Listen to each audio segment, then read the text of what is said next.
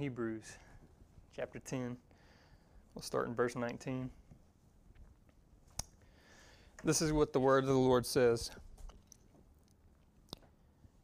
Therefore, brethren, since we have confidence to enter the holy place by the blood of Jesus, by a new and a living way which he inaugurated for us through the veil, that is, his flesh, and since we have a great priest over the house of God, let us draw near with a sincere heart, in full assurance of faith, having our hearts sprinkled clean from an evil conscience, and our bodies washed with pure water.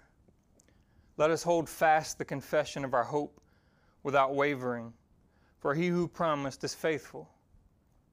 And let us consider how to stimulate one another to love and good deeds, not forsaking our own assembling together, as is the habit of some, but encouraging one another, and all the more as you see the day drawing near. The book of Hebrews, we don't really know who wrote it. Some people speculate that Paul wrote it, I guess based on linguistic styles and things like that, but it doesn't have a signature. It doesn't have we know that the Gospel of Matthew is written by Matthew because on the original it says the Gospel according to Matthew, or the letter of the Ephesians from Paul. It's signed. It has a signature on it, but Hebrews doesn't.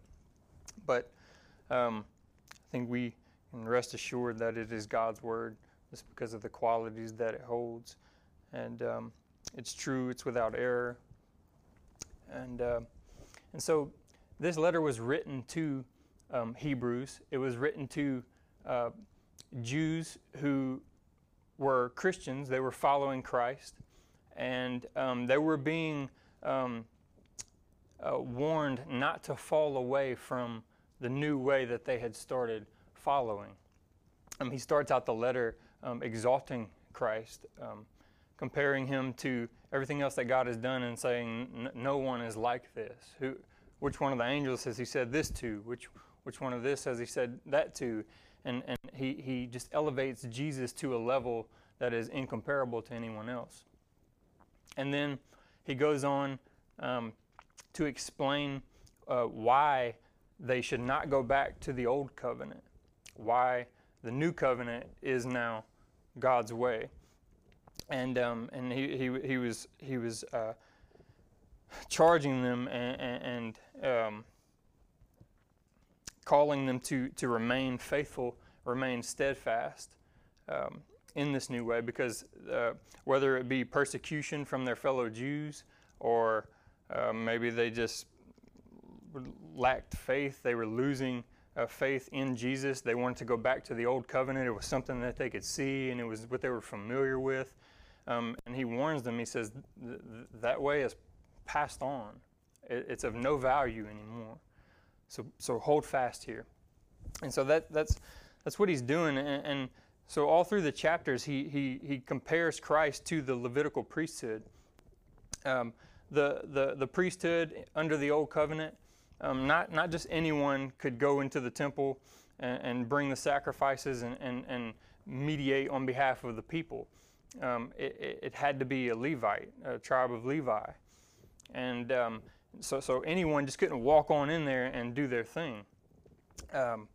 They had priests who would offer up sacrifices daily, continually, and then once a year the great high priest would go into what's called the Holy of Holies, and he would atone for the people's sin that they were unaware of, and that was a place that only he could go. He had to make sacrifice for himself, cleanse himself. It was a serious matter. To illustrate that point, in 1 Samuel, the Ark of God, which symbolized God's glory, his presence, that was God with his people, right? The Ark contained the rod of Aaron. It contained the tablets that were given to Moses. It contained these things, and it represented God's presence with his people, to sum it up. And so in 1 Samuel, the Philistines came and they battled against Israel, and they took the ark, right? And so I guess it was just a funny thing, or whatever, how we got your God, right? But what they didn't realize is God doesn't play like that, right? And so they kind of propped him up in I can't remember the city that the Philistines brought him to, but they propped him up there along with their gods, and God started inflicting them with boils, and he sent mice and rats to eat all their stuff, and after so long, people were dropping dead, and they were like, all right, we got to get this thing out of here, right? This is serious. And so they put it on a cart, and they send it on its way, and it goes back to Beth Shemesh. And there's some people in the fields harvesting, and the cart makes their way, and they see it coming, and they start rejoicing. The Ark of God's coming back, right?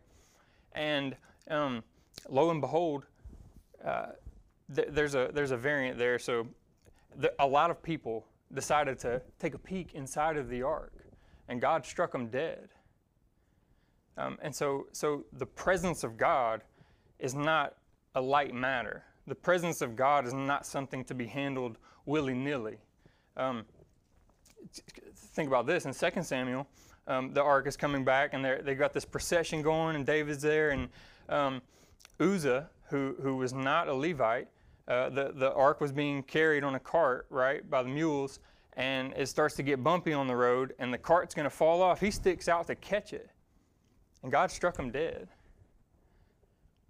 He was not permitted to touch God. He was not permitted to get that close to what God had said that he couldn't do.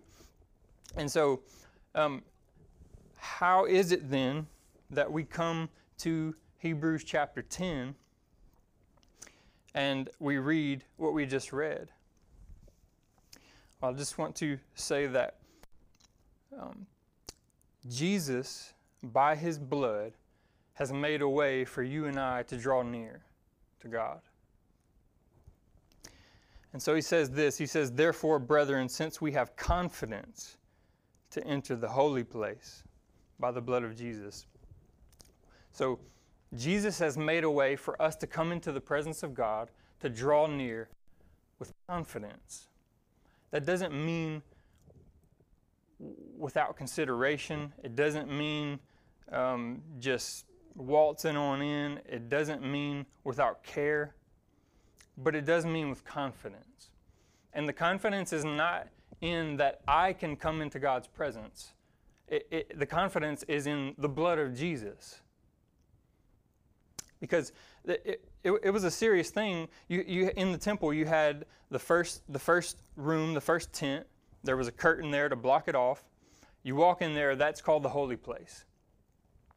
All the priests, most of the priests, they're in there day by day offering up sacrifices and offerings, and it didn't accomplish anything. It was only to be ceremonially cleansed.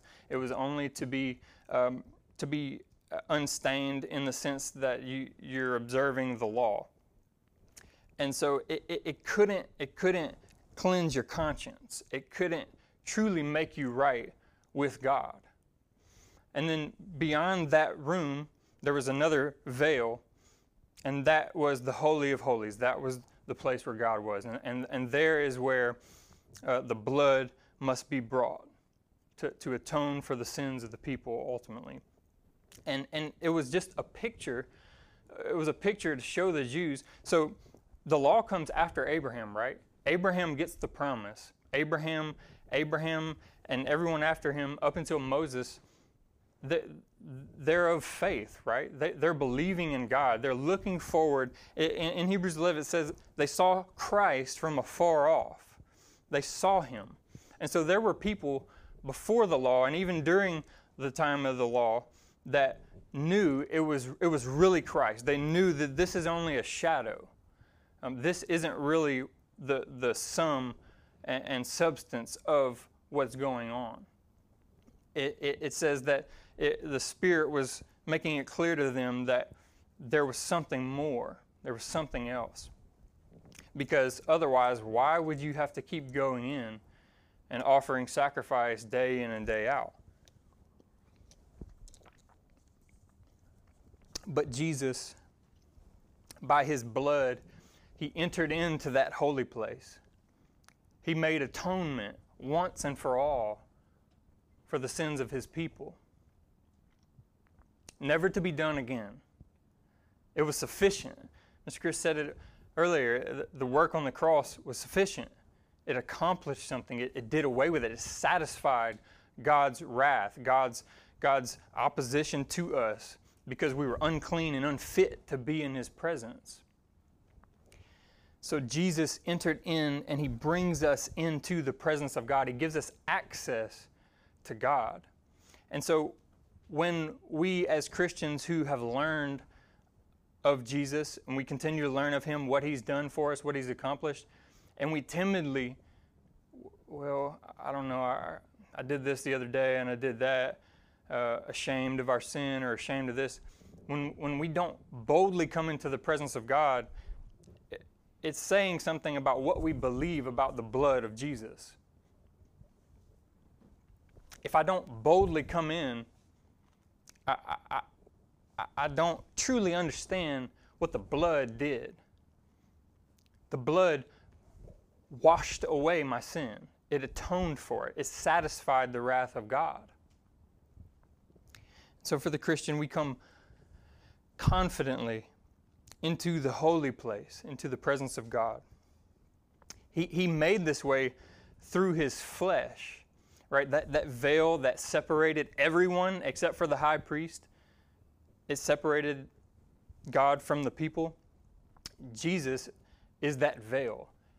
We come into the holy place through that veil, through his flesh that he offered up on the cross. There's no longer any separation with God and his people, because Jesus is the new mediator. Jesus is the new high priest. And he's not a high priest from the tribe of Levi. He comes from the tribe of Judah.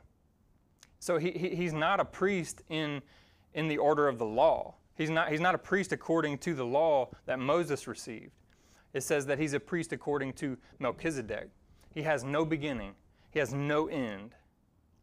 He's a different type of priest. He's the ultimate priest. And so Jesus lives forever to make intercession for us. He'll never stop. And so when you sin, when you wake up in the morning, you come boldly to God. When you want to come and thank him, when you want to come into his presence and offer up a sacrifice or offer him praise, you come boldly because you know the blood of Jesus is sufficient. The blood of Jesus has granted you access into the presence of God. It's not to be taken lightly, again.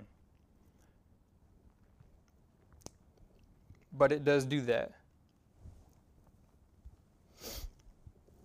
It says to let us draw near with a sincere heart and full assurance of faith.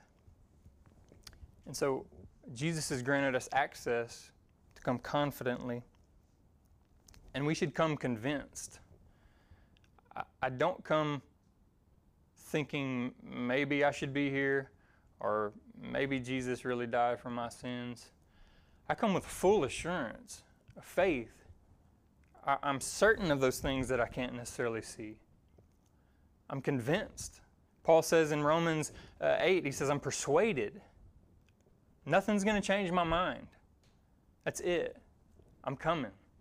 Jesus has granted me access to come, convinced. I'm persuaded by the evidence here. I'm persuaded by the evidence around me.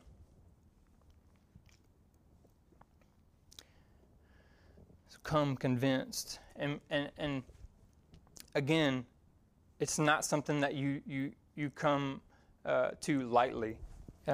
It says to have your heart sprinkled clean.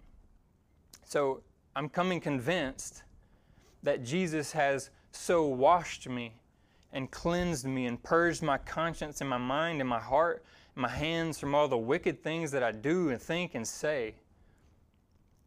And I'm coming convinced of that. I don't think that he washed some of me. I don't think that he washed most of me. He washed all of me. And that's what I must be to come into the presence of God. I must be fully and wholly washed, clean.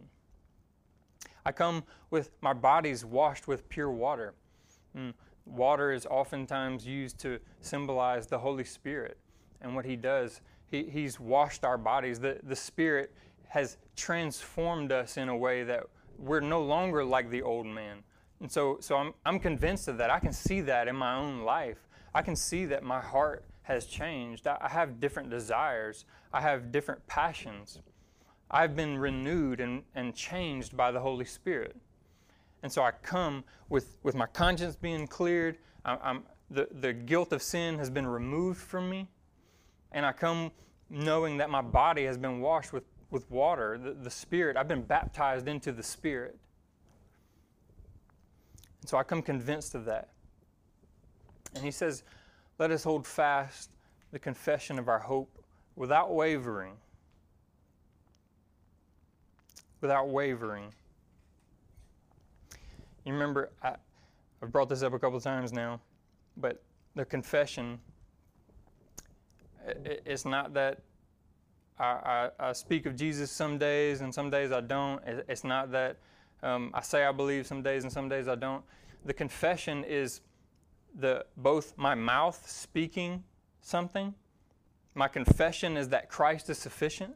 My confession is that Jesus has paid it all for me and for you to come to God, to make our requests known, to make intercession on behalf of other people, to glorify Him, to worship Him. I confess that. But also my life confesses that. I can't have a double tongue. I can't let my mouth run off on one thing and then my actions do something else. I have to hold fast to my confession of Christ. And so when I confess Christ, I'm denying self. I'm dying to self. And so I no longer live according to my wants and my desires, my passions, what I think I need or what I want.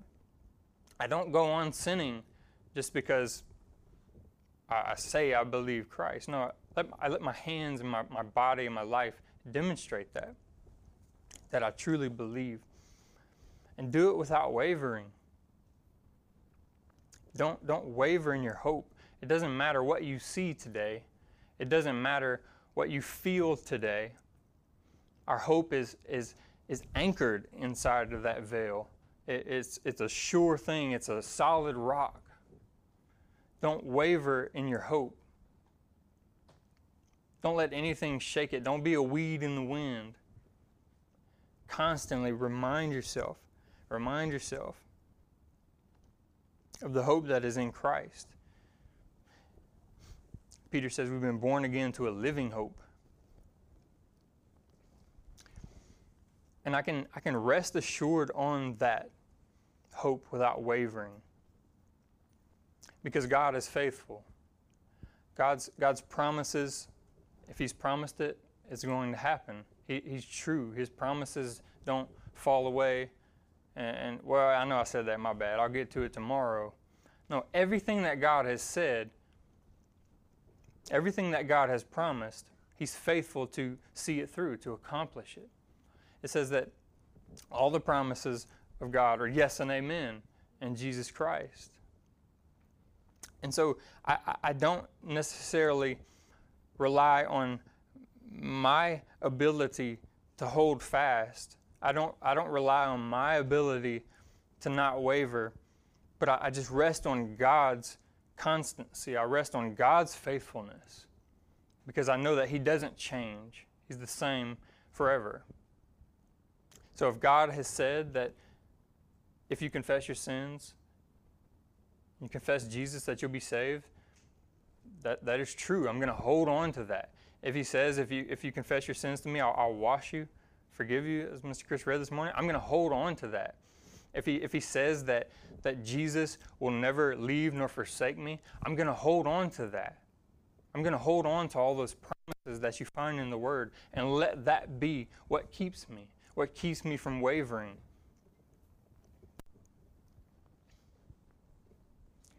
The world,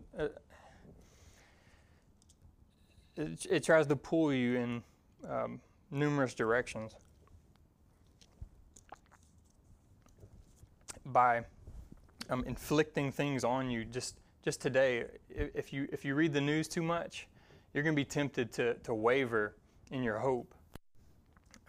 Whatever it is, whether it be the government or in the Middle East, people persecuting Christians, whatever it is, it's going to tempt you to come away from your steadfast confession of hope in Jesus. And don't do that. Just rest on God and trust Him. So draw near with confidence, be convinced, and draw near in community. At first glance, it seems that this is an odd turn from 23 to 24. He's talking about Jesus and this new way that He's inaugurated. He's talking about drawing near in faith, holding fast to your confession, and then let us consider how to stimulate one another to love and good deeds.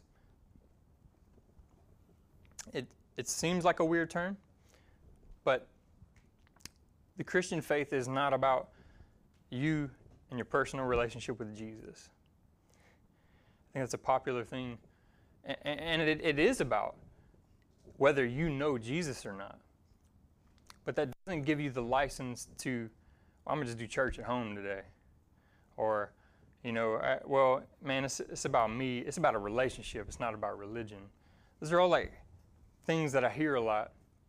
And again, it is true. You must know Jesus personally. You must believe in Him to be saved. But it doesn't stop there. You're then brought, look up in verse 21. He's a great priest over the house of God. He's not just your personal priest. He's a priest over a nation, over His church, over the household of God. And so you're one among many. You're a member of a body. You're a member of a household. And again, we've talked about this a couple of times here recently, and it's been on my heart. This is a great means of God keeping you from falling away from your confession, from wavering in your hope. I can't do it by myself. If I walk out into the world every day, solely relying on, well, I did my personal time with Jesus this morning, and I'm good to go, I'm probably going to fall away. God has provided a means of keeping us, because there are things that happen in the community of the church that don't happen anywhere else. It can't happen in isolation, just definitionally, because God has given the church gifts. He's given the church people and personalities, and I know Richard, and Richard knows me, and whenever we confess our sins to one another, and when we spur one another on, that's a means that God uses to bring us to finish the race well. That's what God uses. We don't forsake our assembling together. We don't fail to consider how to stir one another up. Again, I have to see you as someone who is of my household, of my family in Christ. You are my brother or my sister. I need to consider how to love you and how to stir you up when I see you, walking around and something's obviously burdening you. I need to press into that and ask, what's wrong? How can I pray for you? How can I help you physically, monetarily, whatever it might be? Hey man, I see you're lacking in serving the body. What is it that I can help you? Can I help you find your gift? Can I help you? Consider, that's something I will confess right now. I don't consider enough how to stir all of you up. I don't consider enough how to specifically think about what I know about you and get to know you more, and to spur you on to eternity. I'm not saying I don't at all, but I don't enough. If this truly is a means that God uses to protect the faith, to protect your faith and my faith, we ought to take it more serious. And so I just wanted to challenge you and encourage you to make a point to consider how to do those things. How do you love one another? How do you do good deeds to one another? It's going to accomplish something. It's not going to be just to virtue signal, to say, yeah, I did my good deed for the day, or for some prideful gratification, knowing that you did something good. But I'm helping you to make it into the presence of God ultimately and forever. And all this, I think maybe the enemy knows that that's a means of God with what he's doing right now in our country. You got churches that are saying we're not going to meet again until the new year. You got churches that are, and I'm not condemning them for it. They're, whether they're, trying to be precautious, or they're scared, or just taking advantage of doing some virtual learning or something. I don't, whatever the reason is, I'm not the judge of that, but it's obviously keeping us from gathering. It's keeping us from getting together and serving one another, fellowship, loving one another. It's a tactic of the enemy. I'm not gonna sit here and just chalk it up to chance. I'm not gonna chalk it up to just whatever you want to chalk it up to. It's a tactic of the enemy, because he knows that this is vital. I see people on Facebook talking all the time about how church is not essential. It's the most essential thing that I can think of, besides eating and drinking and to stay alive. But this is where I come into the presence of God. This is where I'm joined to the family of God. It's nothing less than essential. And then he says this: do it all the more as you see the day drawing near. Whatever the day is, some believe that it was the Hebrews were going to face immediate persecution. They were facing some heated opposition because they had left the old covenant, and they're following Jesus. And so whether it was going to be a heated day specifically regarding that, or it's going to be the day of the Lord, I would say it's going to be the day of the Lord when he comes back and he judges our deeds, good and bad. All the more meet together, all the more gather with your brothers and sisters and love each other and remind each other of the gospel. Preach the gospel to one another. All the more get together and pray together.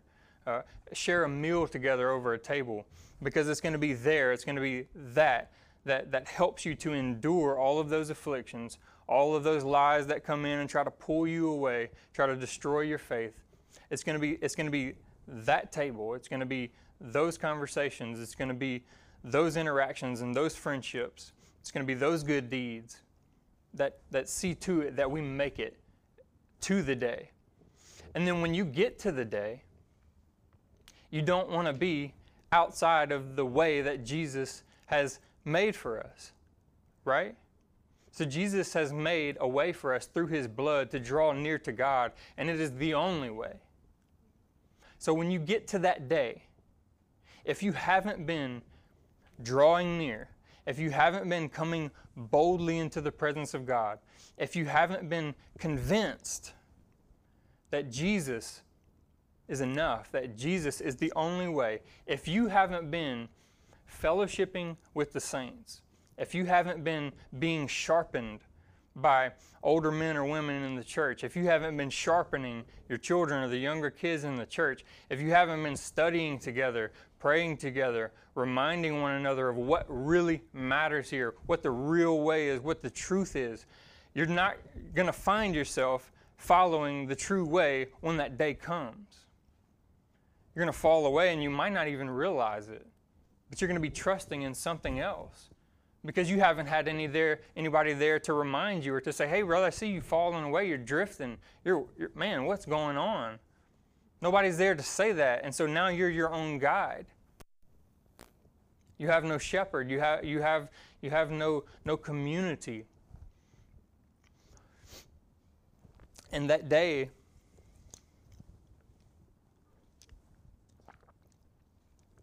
will come for each and every one of us. Tomorrow isn't promised to any of us. Accidents happen all the time. People get sick. Jesus may return this afternoon. I don't know. But that day will come, and everyone that's appointed to you to die. Unless Jesus comes and transforms you. But don't fall into thinking that that day will never come. I think we all have an idea that we're gonna grow old, we're gonna pass away. But especially in our culture, we're so distracted. There's so many things. We have modern medicine. We have Botox to make it look like you ain't quite as old as you are. All these different things that distract you from that day. Maybe we should think about the day more, right? We should think about how imminent it may be. Think about how real it is. It's coming. The day's coming.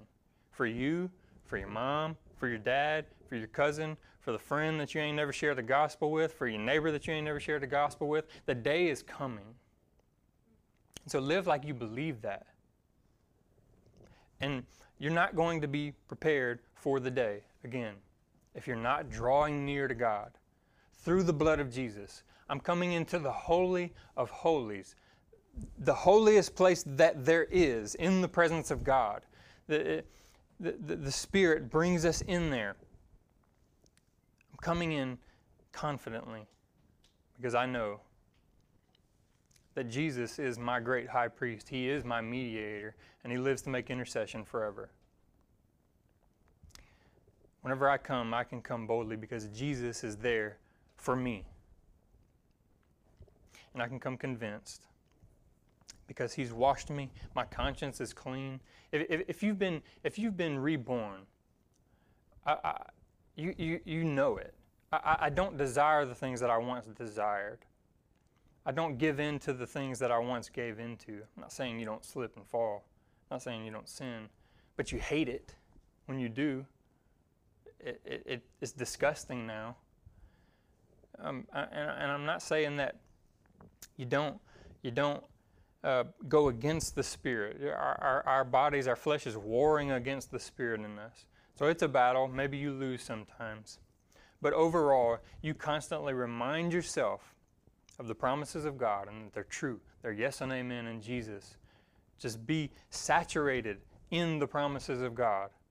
Be convinced that no matter what I say or do or think or feel, I'm washed in Christ. I'm convinced of that. Persuaded. You're not going to change my mind. I'm in Christ.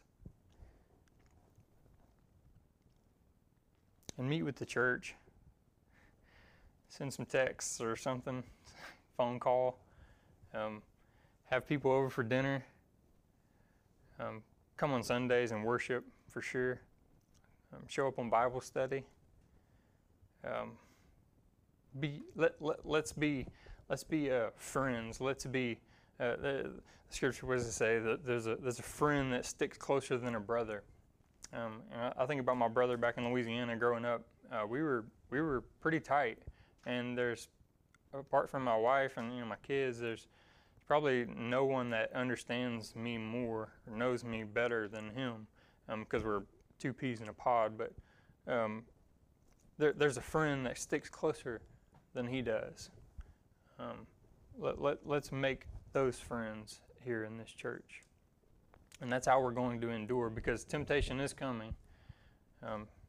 It may already have come for you. I'm sure it has in many ways, but it's coming some more. Persecution is coming to one degree or another. I don't know what that looks like for us. Who knows?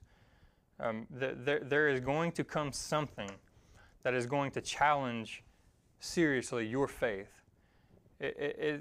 The way that our country's going, I think, it's going to reveal the real from the fake pretty quick. I think in the next handful of years, maybe a little bit longer than that, I don't know. But it's going to be harder and harder to be a true Christian, because you're going to be cursed, you're going to be brought into court and all that for having Christian values. You're going to be persecuted, and it's going to show up whether you really believe or not. And so if you're not together in it, it's impossible to stand, because that's what God has said. He didn't say don't assemble together for no reason. Don't forget assembling for no reason. He didn't just interject that in there. It's because he does something in it, right? It's the body. I'm a part of the household of God. I'm a member of the bride of Christ.